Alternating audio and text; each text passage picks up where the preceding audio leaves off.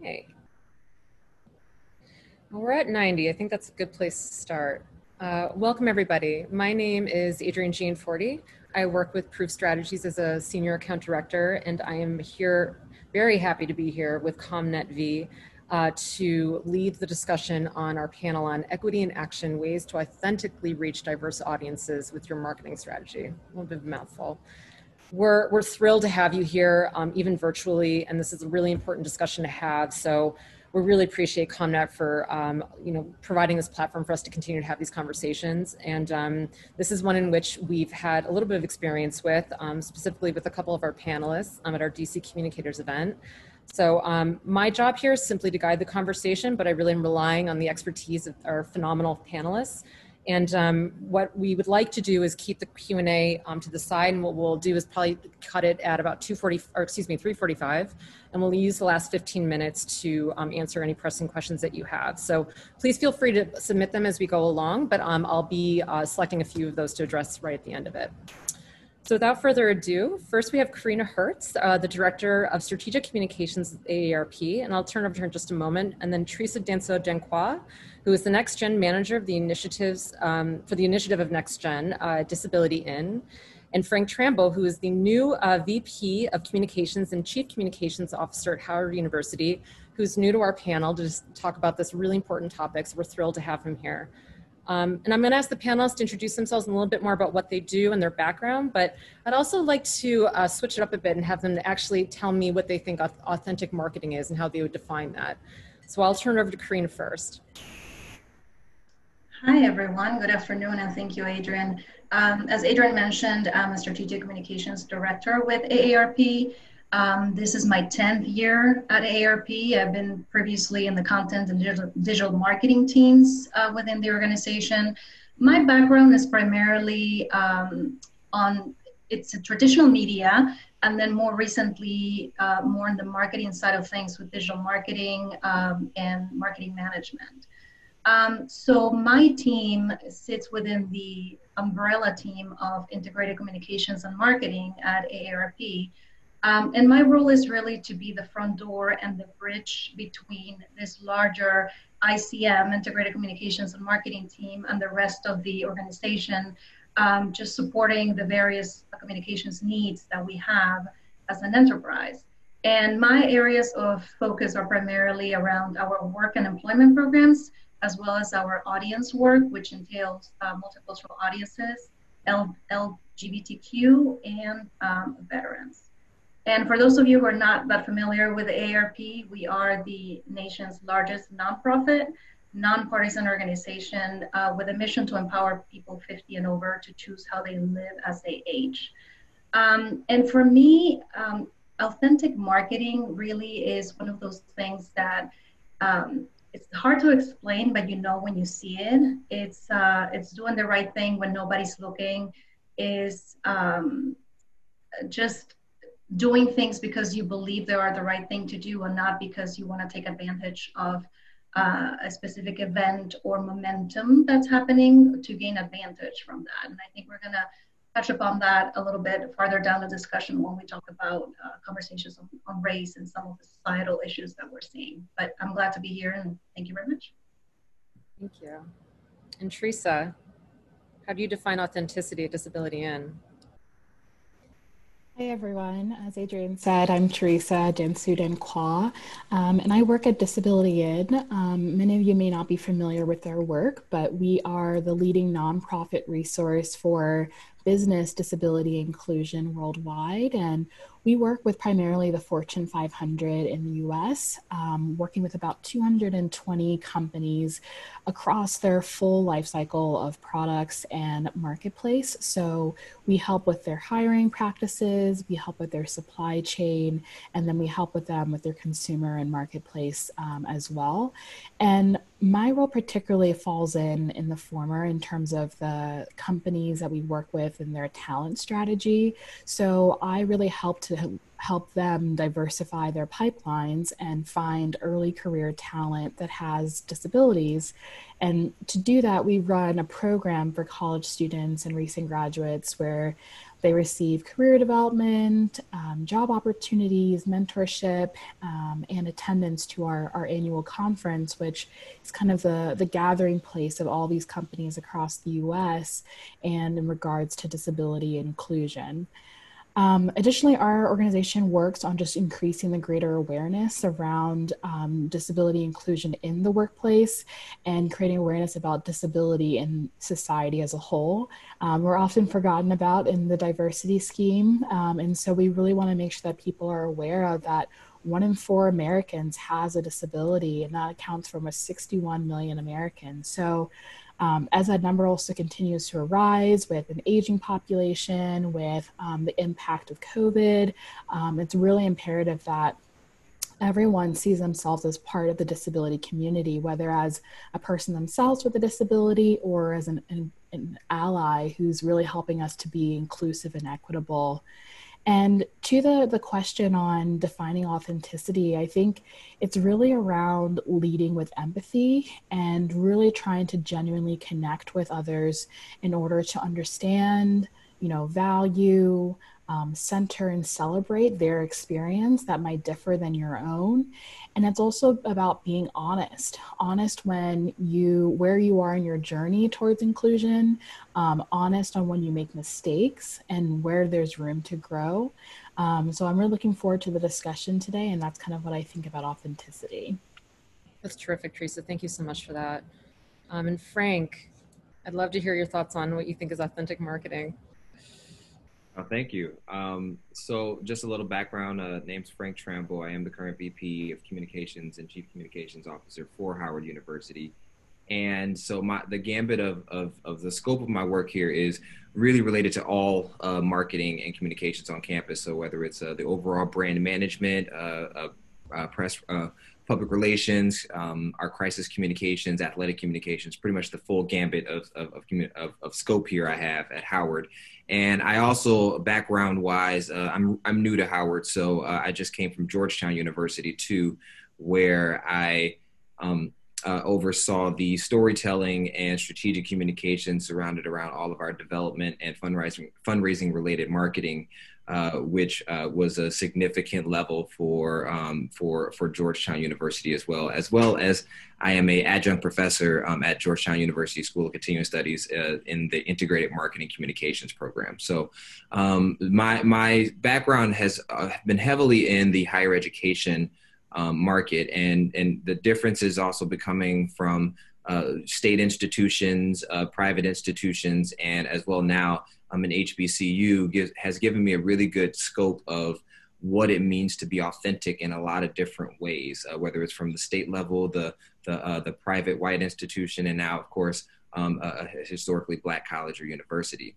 One of the best definitions I've always used for what it means to be authentic, it really comes from the Journal of Consumer Psychology, and they defined it as the extent to which consumers perceive a brand to be faithful toward itself, true to its customers, motivated by caring and responsibility, and the ability to support customers in being true to themselves. And really what that means to me is that when you're talking about authenticity, it's around no difference than a personal relationship you have. And can you engage in a meaningful and truthful and honest and genuine dialogue between whoever your audience is and what your organization stands for? And so I think at a brief level, that's really how I look at authenticity is thinking about that dialogue that you can create, and one that's believable and one that feels as authentic as you speaking to someone you love in your family. That's great. And I agree with all of your responses. And I think that, it depends, right? And I think this is really a conundrum that a lot of leaders are dealing with in terms of how they represent themselves to their audience and whether or not they're taking missteps, either intended or not. And I think that's really where we want to anchor the conversation today. There was a word that you used, Teresa, that I really love about this journey that people are on, because it's very much that, right? We're still learning about this. It's not, I remember a year ago when we had this discussion at DC Communicators, I spent time sort of talking about what do we mean we say equity? What do we mean we say diversity and inclusion? and the words being sort of conflated. I don't think we need to do that right now. I think that people understand that EDI is so needed at this juncture for a variety of reasons, and we'll get into some current event stuff in a little bit. But talking about that journey, what have you all witnessed, and Teresa, if you'd like to start, organizations not doing it right, or what are some examples that you can think of that are bad habits that perhaps everybody falls into? It's a bit of a trap when they start thinking about their marketing strategy and as a leader of how they want to reach those audiences. Yeah, I think it first starts with not recognizing the community that actually exists and trying to kind of create their own idea of what that community wants. So it's kind of the lack of outreach to and the lack of listening to the community at large. We find that a lot in the disability community, often in representation in the media. It's often people without disabilities acting or portraying people with disabilities, whether that's models or actors in movies and TV. And so we really try to talk with companies to make sure they recognize that there are disabled models out there, disabled actors that can be part of their product marketing and their materials as well. At the same time, I think it's also just being just accurate about where they are in starting their journey. If they don't have any people in their company that can really help them on their journey, then it's reaching out to disability organizations that exist that can consult with them and work with them along the way, and knowing that everyone has to start somewhere. So you're going to make mistakes along the way, but it's just owning up to it and then being able to move forward from what the lessons learned when you hear that feedback from the community.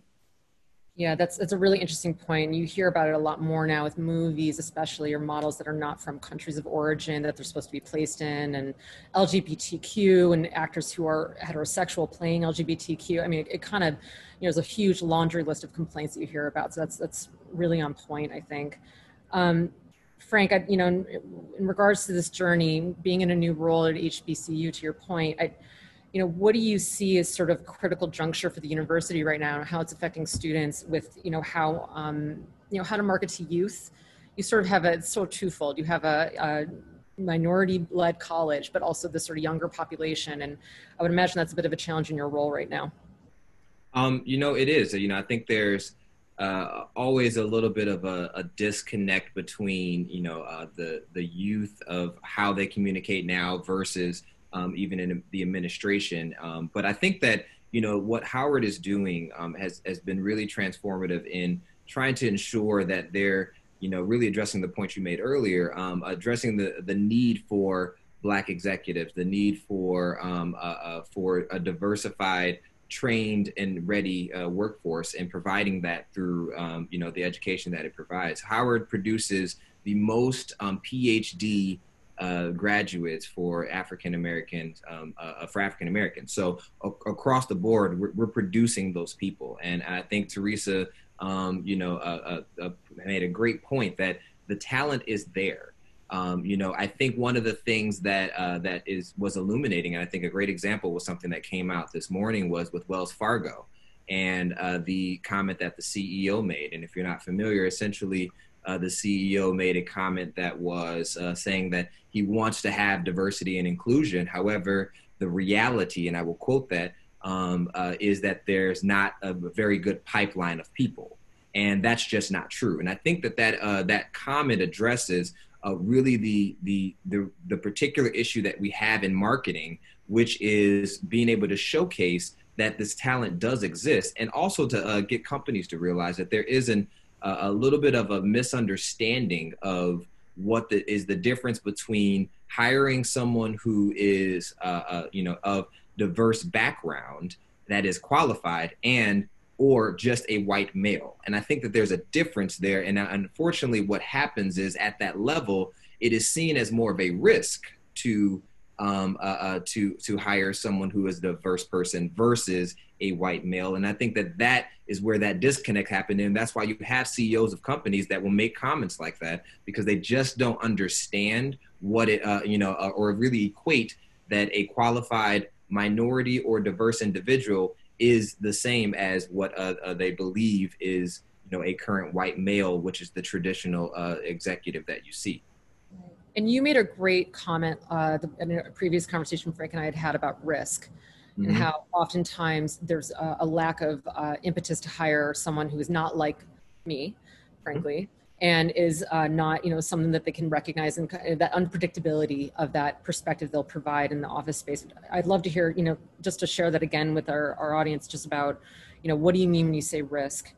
Yeah, so I had a conversation with, and I'm going to refer to the higher education industry right now, but I had a conversation with some headhunters who were often, it was a conference. We were trying to discuss why there wasn't more minorities in these positions, and quite frankly, I had an example of someone I had worked with who had had very unfortunate situations, had been fired from one job and then went to another as an executive, and then got fired for the same reason that he got fired for the last job and went to another place as an executive. And I couldn't understand why that person could continue to go forward versus I know plenty of educated and ready minorities who can fill those positions. And the headhunter said to me that essentially it is a risk. It is a higher risk for in the minds of the employers for them to hire a minority versus a white male that they kind of already know what their problems are going to be. That is that's a problem in the industry. There's more white men named John in advancement higher education roles in the in higher education industry than there are minorities. That's a problem. And we can't say, I think we really have to get past this idea that it's just about a pipeline or pool, because that's just not true. There's more diverse individuals graduating every single year. There's so many opportunities. There's more entrepreneurs out there. The pool is there. And I think that the conversation has to then be addressed that really the risk, the idea of what risk is, and overcoming that understanding with HR as well as the higher or the CEOs and executives needs to be addressed in that aspect. Agreed.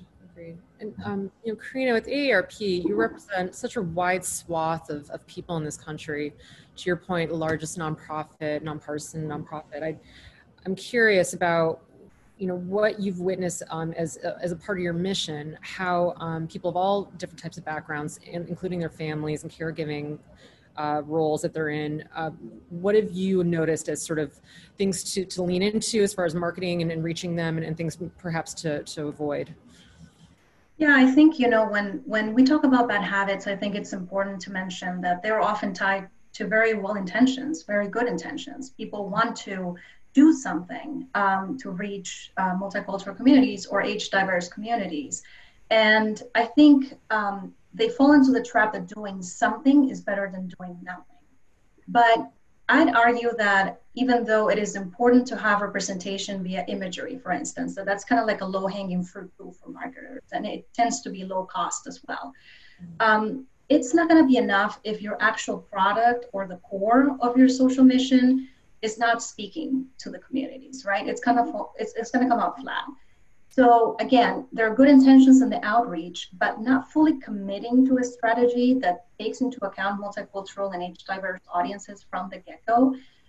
It can do your brand more damage than good. Like a simple example is literal one-to-one translations, or even worse, Google translations are a big no-no, right? So really urging marketers to take the time to transcreate, and by that I mean putting something in culture that speaks to the specific community you're trying to reach, both from a language, in the case of Hispanic Latinos, having an in-language strategy, as well as a cultural standpoint.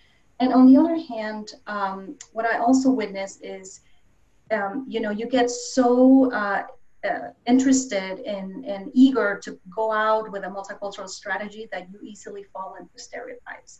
So it's important that you always consult the experts and the people who know how this community likes to be communicated to, so that they can advise you on a nuanced approach, that it's really what you need when you're trying to reach multicultural audiences.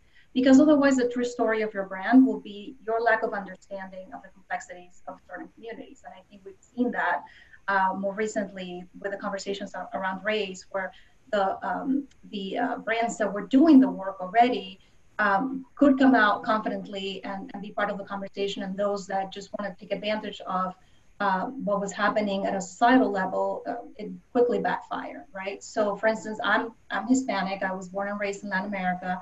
And I tend to see now in the midst of Hispanic Heritage Month, a lot of imagery that is around Latino families sharing food. Yes, we love food, we love families, we're big on both, but there is so much more to us and what we have to offer. So really taking the time and effort to discover us more in depth, go in deeper, consumers will recognize it and it will appreciate it, and the authenticity of your brand will gain respect as a result. So.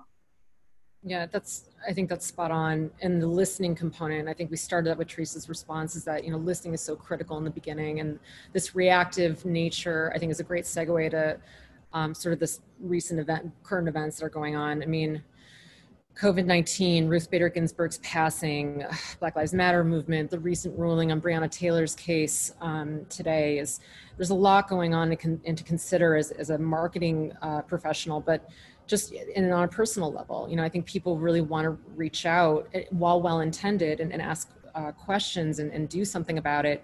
I think oftentimes it doesn't always land or stick in the right way. And so in light of that, I was thinking about the passing of Ruth Bader Ginsburg and specifically what that might mean for a majority Supreme Court bench. And how do you anticipate that impacting your strategies moving forward? And, is that something that is of concern for, diverse communities? And Frank, I'd love to start with you. Just from an education funding standpoint, do you think that there's cause for concern? Well, I think that whenever you have the court sway, very heavily in a way that is not necessarily historically not swaying or have made decisions that are going to benefit you, I think there is always a cause for concern. Because it makes things more questionable. It makes the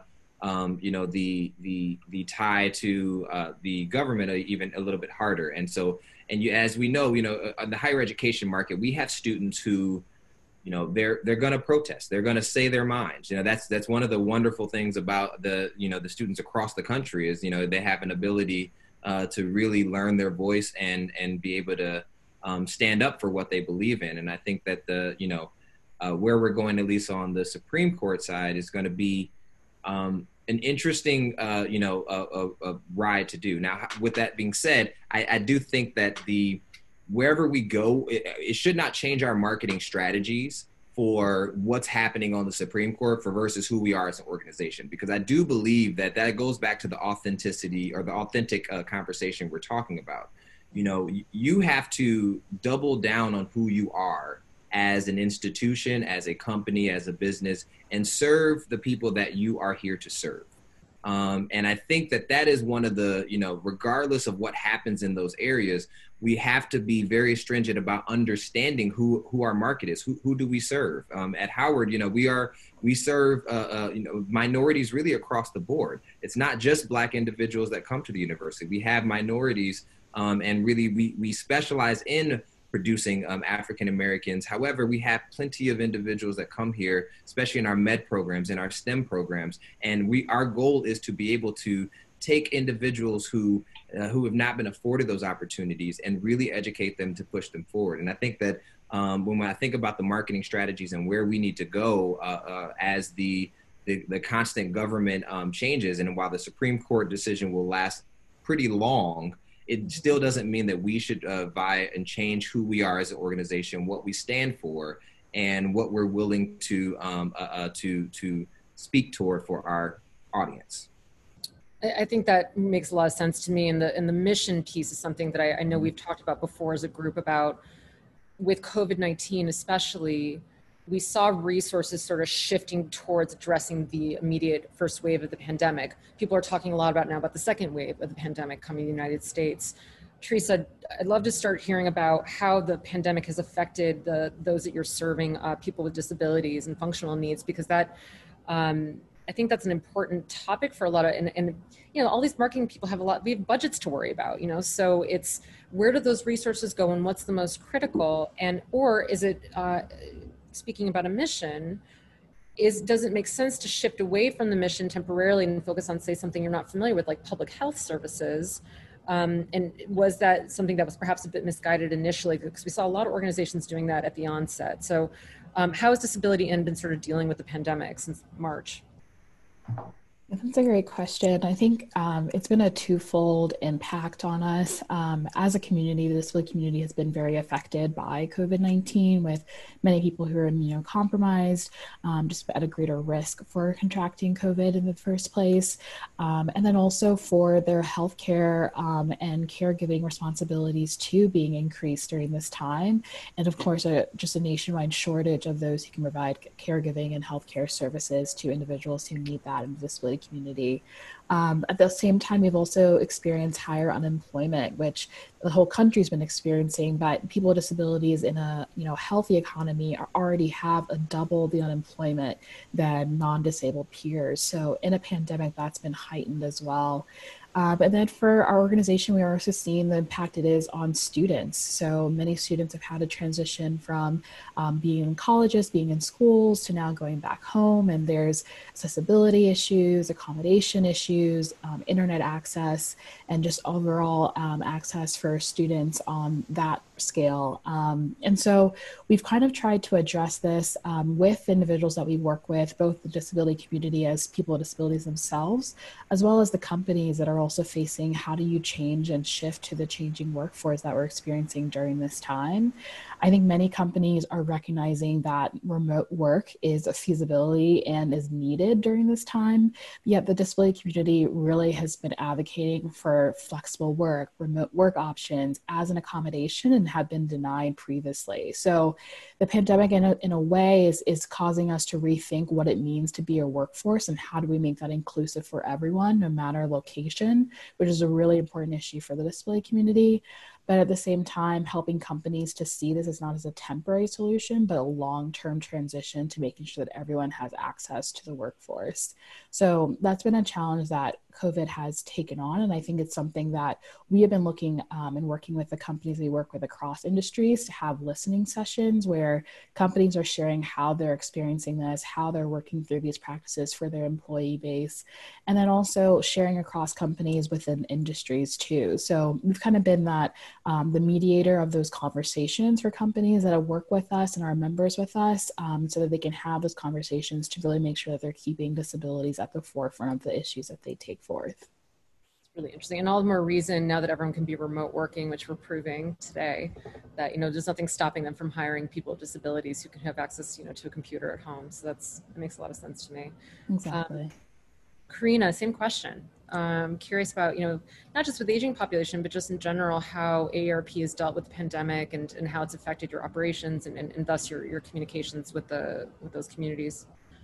Yeah, well, so Frank mentioned something that I think describes very well what happened to AARP, which is basically we double down on who we are as a brand. And we continue to focus our efforts with a sense of urgency, of course, in response to the pandemic, around health security, financial stability, and personal fulfillment. So one of the challenges that we saw is, we're a big organization. So we usually have various levels of review and approval before we're able to put consumer assets out there. And so it challenged us to be more nimble, to streamline our processes so we can really get help to people fast.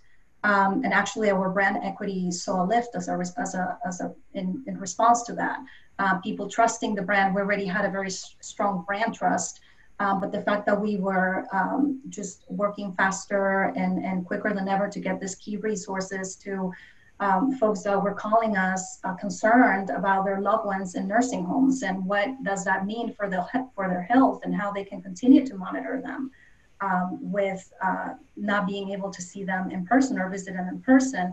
We heard from older workers concerned about losing their jobs, a lot of them being employed for the last 20, 25 years. And we know that for older workers, it takes at least twice as long to re-enter the workforce. So that was a big concern as well, not only on how the unemployment rate might affect them as a result of the furloughs and just the big kind of issues that companies were just laying off people left and right, but also our job doesn't stop there. So when we enter hopefully a recovery period, what does it mean for older adults who already were delayed into re-entering the workforce in a very competitive, unstable market? So unemployment was big for us. We did several satellite media tours, just trying to use the media as a platform to convey just emergency resources for workers, for caregivers. And also we knew that we had to protect older adults against fraud, just because historically we know that scammers tend to increase their activity when there are situations of heightened stress and anxiety, and obviously the pandemic was providing that. And older adults are more vulnerable, especially in a situation of isolation. So fraud was also one of the core issues that we activated during this time. And we continue to stick to what we do, what people know that we're going to be advocating on their behalf for. And we continue to inform. We had a weekly teletown halls with experts, being the conveyor of important information, health experts, members of the VA, for the different audiences that we serve, including veterans. So it was kind of like doing things on the fly. It never gives you that certainty that you know everything. So it was very much finding what we need to do next and kind of tweaking the focus and adjusting and refocusing what we do. But we always stood with alignment with our core mission areas. And addressing really specific needs, it sounds like that, we're kind of very unique to your audience. The listening component kind of keeps coming up. Frank, understanding that, a lot of debate about students coming back to campus, students leaving campus again because there's an outbreak, and it kind of goes back and ping pongs back and forth. What are you using as a mechanism to communicate with students right now, or is that, and their families as well? Is there any particular tools that you're relying on mostly, or is it sort of depends on what's at hand? Yeah, I wish there was some specific tools that that engaged everyone at the same time. Of course, we're using the basics of email and ensuring that we have a place for. We built out a specific place in our reopening plan on our website, so therefore that you can come and get up-to-date information about it, whether it's our COVID testing dashboard that allows you to know how many people on campus have been tested and who's positive. That's going to be even more apparent. Right now we don't have students on campus, or many students I should say, and if we do embark trying to bring them back in the spring, whenever that happens, we'll have to make sure that we have that policy there. And I think what's unique about Howard is our president is actually a current a surgeon and physician too. So what that gives us a unique perspective, because of course on the health side we're very in tune, and we also have a hospital attached to the university. So that helps us where other schools don't necessarily have that type of connection into the administration all the time. But in case of of how the students are there, we're ensuring that we are communicating with them on a regular basis. We have information coming out from our provost all the time about what's going on, and then of course we have our digital space that we hold that information for. Great. Yeah. I would be remiss if we didn't move quickly over to Black Lives Matter. So I want to make sure that we talk about this, and it really does kind of end us on a nice note over the next 10 minutes or so to talk about what can communications and marketing leaders be doing now to ensure more equity and diversity and inclusive practices, and how can those be better represented to the market, beyond the authenticity? Are those opportunities realistic? As I think that it's part and parcel to what's going on in our society today, in that if you're not seeing more diversity out in the market, you're not going to be able to shift your thinking about how, say, these court rulings play out, or how we should rethink about race and our own sort of struggle with racism, or being anti-racist is sort of like the new approach to this. I'd like to talk about how we diversify leadership in that vein, that spirit, in support of the Black Lives Matter movement. So, Karina, I think that it's also something very much impacting the Latinx community as well. So I don't necessarily want to isolate African Americans in this conversation either. I think that minorities writ large there's an opportunity to really think about what can we do right now as leaders in our roles in a position of power to help move the needle. What are your thoughts in terms of what you think would be most useful, or something that people could have as a takeaway today? Yeah, I think, the key word that you use is position of power, right? And so AARP as an organization is in a position of power, and we want to use our voice for the things that we care about. So to address Black Lives Matter specifically, AARP is a strictly nonpartisan organization, and we've always been. But we strongly believe that helping put an end to brutal, unjustifiable, and often deadly treatment of African Americans is neither liberal nor conservative. It's simply the right thing to do.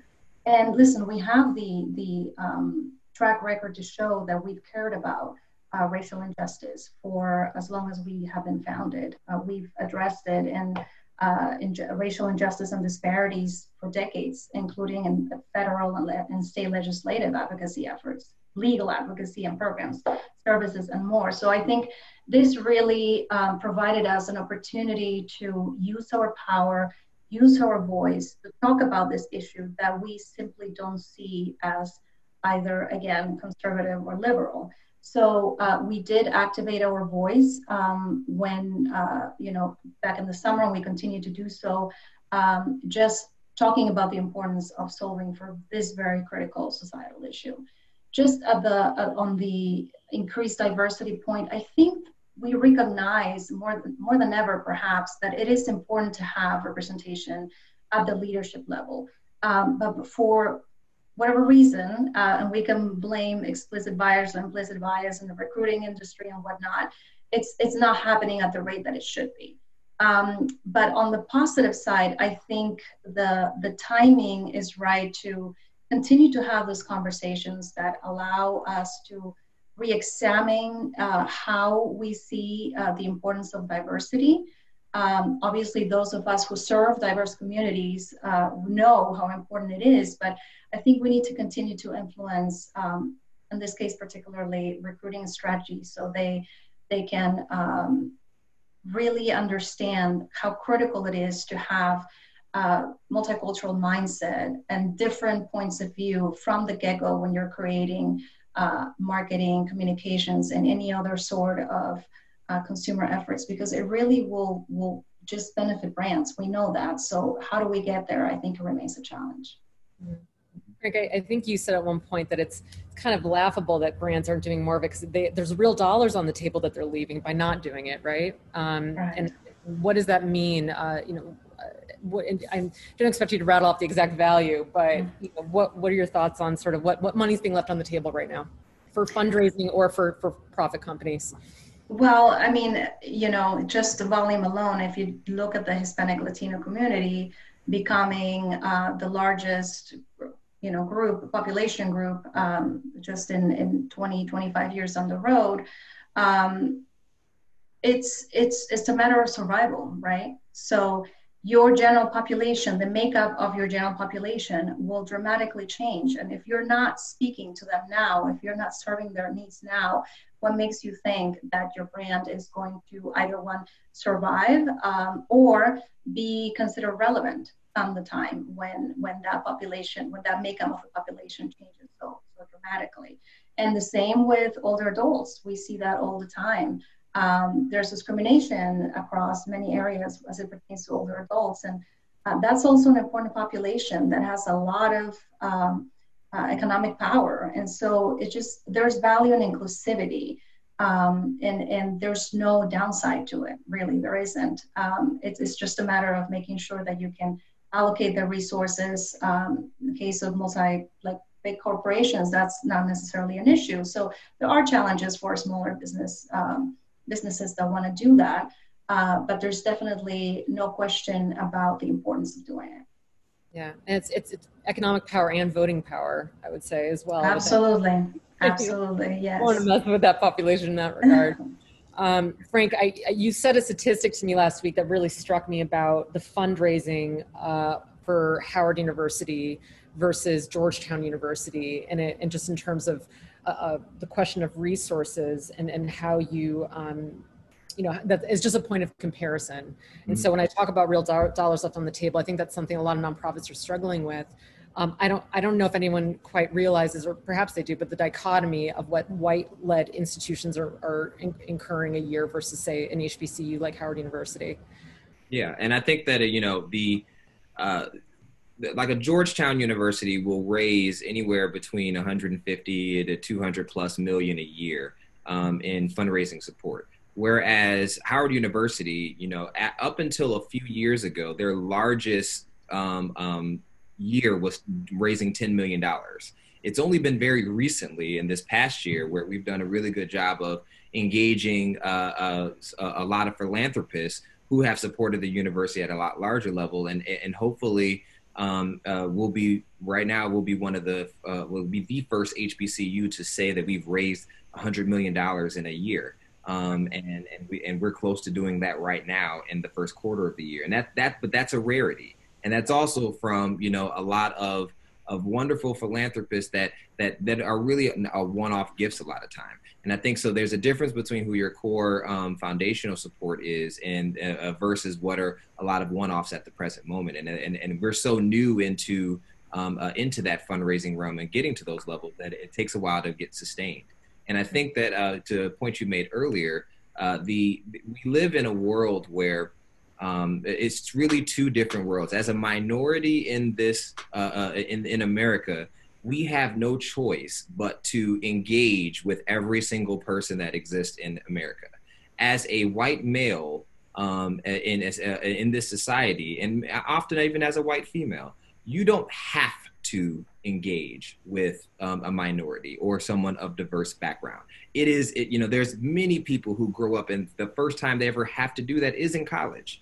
I went to Michigan State University undergrad, and there were many individuals that for the first time of them interacting with someone who was diverse was in college. So whereas I've had to, we've all had to interact with everyone on the daily basis. So what that means is the intentionality that you have to have in fixing this problem goes beyond just marketing, because as a marketer, we cannot make a statement that our company can't back up. We can't make a statement that we're about caring for individuals who have been underserved and communities who have been underserved if we have no programs that are actually helping those communities. And if that's a part of your target market and a part of your audience, then you're going to miss that authentic line that draws the two together.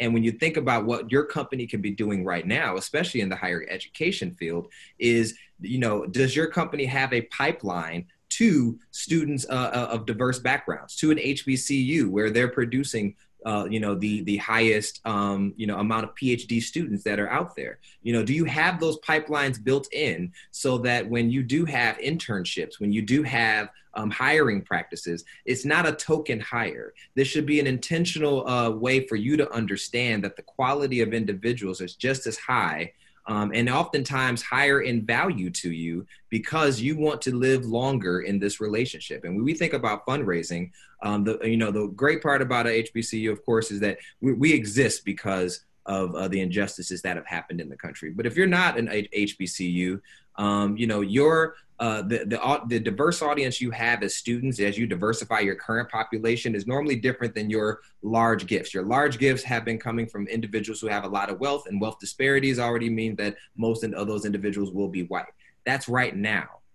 The entrepreneurial rate of Black women is growing on a substantial basis. Again, the PhD students who are growing at an exponential rate, that in 10 to 20 years from now, when most people will have accumulated their large wealth gaps here, that's going to be the audience that you're missing right now. And as Karina pointed out, if you're not talking to them now, if they don't feel authentically connected to you now and knowing that you have been intentional about actually helping, then you're going to miss that market. And then 10, 20 years from now, you're going to be an afterthought for where those philanthropists are going to be giving their dollars.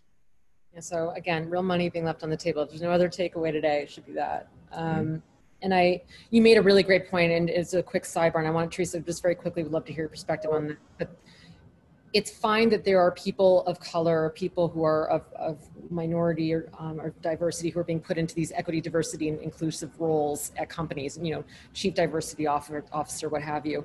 But there's a load of other leadership roles that people of different backgrounds could be filling. There's nothing stopping you from appointing a CFO who's a Black man. There's nothing stopping you from appointing a South Pacific Asian woman as a CEO. And having that diversity of having power in that role offers a lot of value as well.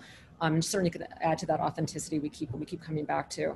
And Teresa, to that end, the recruitment pool, as far as what you're hearing from companies, listening to them, and we have a question actually from the audience about listening, so I think this is a nice segue to the audience Q&A. what tools are you using to listen to them, and what are they providing as feedback in terms of money that they might be losing as a result of not diversifying their workforce? Yeah, that's a great question. I think companies really struggle with where to find disabled talent. Oftentimes, they forget that they might have workers with disabilities in their workplace who may have invisible disabilities, who they're not reaching out to, not highlighting, not valuing, or including in their company culture. And so, sometimes we start with companies to actually survey their employees within. There is federal legislation out there called Section 503 of the Rehabilitation Act that makes federal contractors and subcontractors are required to survey their workforce, to voluntarily self-disclose that they have a disability. And there's different ways that companies can go about doing that, but it really just shows is that sometimes companies overlook the population that they do have, but then it goes beyond that.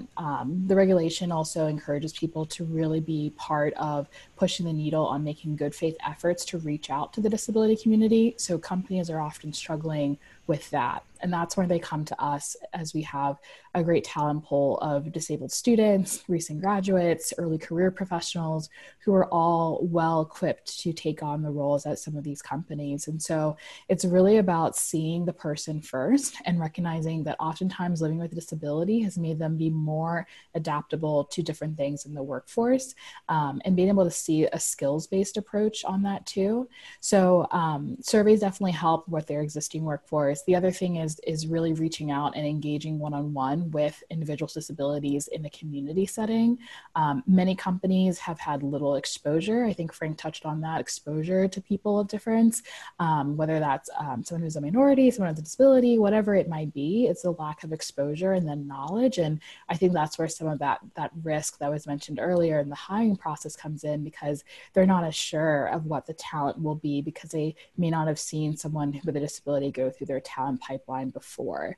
So that's where really having outreach really helps. And companies in the past have done this in a variety of ways. There's been focus groups, there's been listening sessions, conversations, things that we can help facilitate, but also just the idea that you have to be reaching out.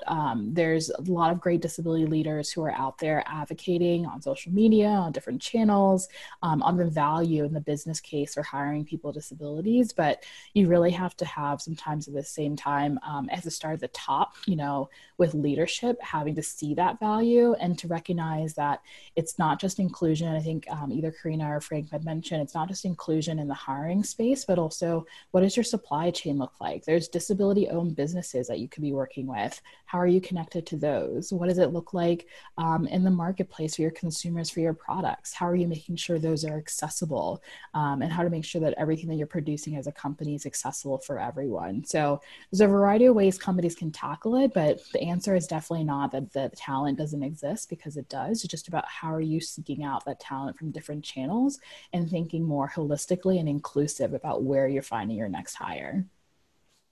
I think that's great. Thank you. I think that addresses that question nicely. And I think is a great segue to this next question we received from Yvette about how do you communicate to leadership that perhaps the brand framing, or if they go to the about page as a minority and it doesn't seem like their value set or the way they're representing their organization is reflective of you.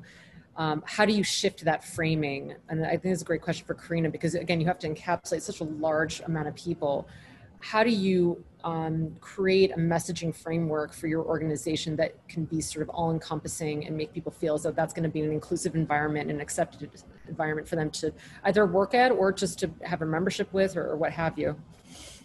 Yeah, I think it's really kind of making the case, and it shouldn't be needed, right? You shouldn't have to make a case for something that's so blatantly obvious and needed. But in the case of AARP, for instance, we have programmatic teams and leaders that do this work day in and day out for the various communities that we serve. So for instance, there's a multicultural group, multicultural leadership group, there's a veterans and military programming group, there's an LGBTQ group. And so they are the number one advocates day in and day out for the work that they do and how they need to be represented in the overarching communications strategy and consumer strategy that we have. For smaller organizations, I think maybe just writing some examples on how people are tweaking their language to be more inclusive, whether that's starting with the HR department or with leadership. It will depend on infrastructure of the organization, but I think just pointing it out, you'll be surprised, especially again, the timing's right, people are talking about this. So you might be surprised at how open they are just to make sure that there's inclusivity in the language besides imagery and the product itself. That's great. Yeah, I think that's right. That I think there's an opportunity to speak to leadership, and it would be now. We have a great question from Bridget Hanna, who's in upstate New York, so my area. So I'm really glad this came through. Frank, how do you feel about the tactics of universities that are in rural, predominantly white environments to focus their marketing on urban students who are predominantly students of color? Is it ethical for them to sell their city as diverse, inclusive, and welcoming to students of color when that may not be the case? How should universities be considering the off-campus environment of these rural communities? Yeah, I think that's a great question, and it is a challenge. You know, the one thing, it goes back to a comment I made earlier. As a person of minority, or at least minority descent, we know what the world is. We grow up having very different conversations about what it means to leave the house and what areas we're going to be in as soon as we're at least out of the protection of our home. I went to Michigan State University, and the first day on campus, as I was walking down the street outside of campus, a truck pulled up with a group of what I think were actual students, but they said, "Go back to Detroit," in word, and then drove off. So that wasn't a surprise to me because I went up there. And at Michigan State's term, they didn't sell me on the city being diverse. What they sold me on is who they are as an institution, what they believe, and what education I was going to get from being a part of their institution. So then it goes back to really thinking it's not about always the area that you're in. When you're really talking to those individuals, what programs of support do you have for them? Are you asking them to come to your university and not give them support? Because that's a scarier conversation. That's a harder message to have. But to know that we understand the world, and here's what we're doing to make sure that your experience at our university is great in these fields. This is where we're going to try to get you to. Here's the way that we're going to make sure that you're successful. That's the conversation. That's the marketing that will speak to that household, to know that when I leave, when I send my child to an area that I already know is not the best for my child, that I know that the organization has their back, because the world is already not going to be a place that's going to be just open arms at all times. Most of the cities aren't. And so that's just a conversation that I think is more about what you're going to do as an organization and what support system you're going to have as more of a marketing appeal. Yeah, that's really critical. We could have a whole other panel discussion about that, I'm sure. I think we have time for one or two more questions. And we have a great one. I know we've talked about this before, Teresa and Karina, about imagery. Teresa, what are some tangible tactics to prioritize representation without tokenizing marginalized groups? And that comes from Rachel. That's a great and difficult question. I think it all comes back to authenticity, and it really is reaching out to the community to make sure that you have representation that reflects the diversity also within that community. I think Karina talked about it earlier, that a lot of the imagery that she's seeing is around families, around food, and that there's so much more to the community than just that. And one thing that we struggle with in the disability community with disability representation is that it's not just the wheelchair. That's kind of the placeholder for a handicap symbol, what you see on a placard for a car. But there's so much more to the disability experience than just those with physical disabilities that use a wheelchair. And so there is a fine balance. Oftentimes when we do see that representation, it's often the hospital type wheelchair that, you know, has the little arm handles, and many people with disabilities don't use in a day-to-day setting. And so it's even the little differences there. But it could be someone who uses a walker or a cane, or someone who's blind. There's just different ways that people can show disability that recognizes the full scope.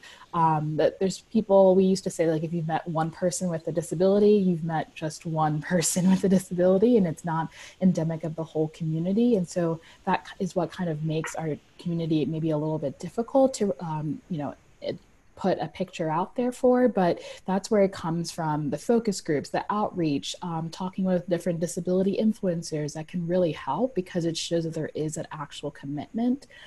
Companies that have done this well, I think of Microsoft with their Xbox game controller that was made accessible for people with physical disabilities, that I think they had a spotlight in a Super Bowl ad a couple years ago. They did a great outreach to the disability community to listen to the concerns of with their product, to really understand how it was being used, and then to also have a representation of someone with a disability actually using their product in the end. And I think it was just a great example of it kind of works both ways, of that you're trying to reach, you know, a product or whatever you're trying to market, but you're also trying to listen to the concerns of the community and incorporate them in as well. Great. And I think this is a good conversation with regards to resources too, right? How do you capture that imagery and afford that, especially if you're kind of a strapped nonprofit, which is our final question from our audience from Caitlin. Karina, what advice would you provide for a small nonprofit, limited, or even a small business with a limited resources in maybe they can't do a satellite media tour or pull in external experts to do a multicultural campaign, but what can people be doing that perhaps is an internal resource that can support that effort to ensure that their marketing communications is multicultural and authentic, of course? Yeah, I mean, if you have a diverse staff, leverage them and use them, and pressure test different concepts, because at the very least what you can do, and that would be very beneficial for your brand, is not to be tone deaf to certain audiences. So maybe you're not doing an active outreach effort to target your product, your service, your organization to a specific community, but you don't want to be in a situation where you are not only not speaking to them, but you're actually offending them. So it's very important that you pressure test your consumer assets with people inside the organization. That can be kind of that sounding board when you are coming out with something. And I love what Teresa said about imagery, because I think if used correctly, I do think it's a very low cost tool that you can use effectively. The challenges that we see there, you know, we've come a long way since 2014 when Cheerios put a commercial featuring an interracial family, and they got an incredible amount of criticism. But we're still very much featuring communities of color in silos. So we tend to feature the Black family, the Hispanic family, the Asian family, and we don't show them mixing. Again, up to 15% of new marriages is between a white person and a non-white person. So to the extent that you can reflect that new reality, that new makeup of the American family, I think there is some authenticity in there as well that not a lot of people are doing right now. Great. We have 1 more minute. So I wanted to ask this question as a closing thought. And Karina, I'll start with you. What do you hope to see in marketing in 2021 that you're not seeing now? Wow, that's a good question. I think more of what we're seeing, what we saw this year, where companies are kind of overcoming their fears and making a stand for what they believe is the right thing to do. I know that certain organizations, like I mentioned, AARP is nonpartisan, and sometimes there are some themes that we've kind of not shied away from before, but we've definitely taken great caution as to how we talk about them. But it has come to a point where, again, we really need to use our power. And I just would like to see brands to continue to use their power and their voice and stand for the things that are right. Teresa. Yeah, I think that's a great question. I think something that we're facing as a community is inclusivity in technology. As a move to everything's virtual and digital, we really have to make sure we're not leaving anyone behind by not making sure it's inclusive. So how are you reaching audiences with physical or visual disabilities who can't navigate your website because they use a screen reader and it isn't accessible to their screen reader? How are your images being accessible from having image descriptions? How are videos having audio descriptions and captions as well? And so I think that's a new frontier, is making sure that it's accessible for everyone. And I think the accessibility space is something that many people are just getting on that journey. And so there's a lot more work that I can see in that area. Yeah, absolutely. And Frank? You know, one of the things that I think is important is I want to see the insights for our marketing messages become a lot deeper. As Karina and Teresa have both pointed out, if you've done your marketing correctly, it's hard. It's not easy. If you've gotten to a message very easily, then I don't think you really got to the insight that's going to drive someone, can drive consumer behavior. A great example of that is, you know, Karina talked about families and food and how Latinos are sometimes just put at that aspect. You know, what a surface level marketing message would be, just using my family as an example, we tend to always be in the kitchen when we're together. And so, and you can have a house as big as the world can be, but we'll still be in the kitchen. We'll find ourselves there. And the surface level marketing will put something out that's something related to, you know, we like to be in, you know, eat food together. That is too low of a bar of what the messaging really is, because you haven't dug deeper to realize that, you know, the real insight is that that this is a place where we feel safe. This is a place where that we speak to the idea that that family is an area that we don't have to worry about the other things and the other problems that we have. At this moment, we feel safe. I want to see that the insights inside of all of our marketing is really backed up in digging deeper and using data and research in order to do that. And whether you're a large organization, if you don't have the diversity, you need to hire a firm that goes out and digs for that. And if you're a nonprofit, you don't have a lot of money, you can connect yourself with a local university that has students in marketing programs who are required to do capstone projects to go out and actually do this work for you for free. There's always an option. And so I want people to do the extra step this year and really try to dig deeper into their insights. It's a great place to end. Thank you to all of our panelists for joining us in ComNet V. This has really been a terrific conversation, and more to come. Thank you again.